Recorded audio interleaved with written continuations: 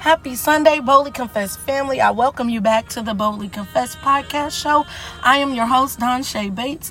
And today I just want to shed a word of encouragement on today. But first I want to go into the Lord's gates and heaven's gates in the name of Jesus with a thank you.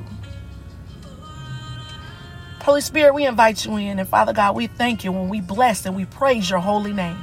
We thank you for sending your son, Jesus. We thank you for his obedience, Father God, to your will and your way, Father God, and your word. In the mighty name of Jesus, as we go forth into your word on today, we ask that you put a magnifying glass over the things that we need to hear, over the things that we need to see, Father God. We ask that you grant us revelation, wisdom, clarity, divine direction, understanding in the mighty name of Jesus. And we just thank you, Father God, that we serve a living God, a loving God, a forgiving God in the name of Jesus. We thank you for your correction. We thank you for your protection in the name of Jesus. Lord God, and we just say we love you. And we appreciate each and everything that you have done. And we ask to be forgiven of our sins, seen and unseen, heard and unheard, thought of and unspoken, Father God, in the name of Jesus. And in the mighty name of your Son, we say thank you for your word. Okay, BC family, so today we are going to be in the word of Matthew, chapter 9, verses 17. And I'm going to be reading from the CEV version, glory to God. And it reads, verse 17. No one pours new wine into old wineskins. The wine would swell and burst the old skins.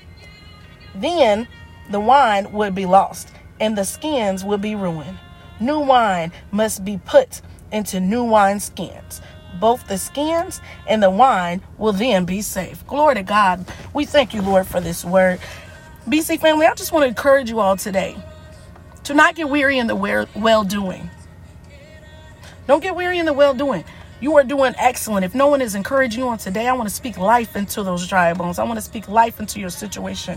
I lose blessings and miracles and signs and wonders into your life in this time. Okay? I love this verse 17, because it reminds us that God is doing a new thing in us, and that He's doing a pressing and a beating and a pushing and He's picking and pruning us. Everyone has an assignment, and we're all here for a reason, and only God knows where He's taking you. So He knows the things that you're going to need and the things that you need to leave behind. So I just want to encourage you to keep pushing and to remember, as it says in the word, that the wineskins, new wine cannot be put into old wineskins, or they would be ruined.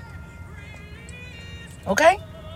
So allow God to pick and prune and process you.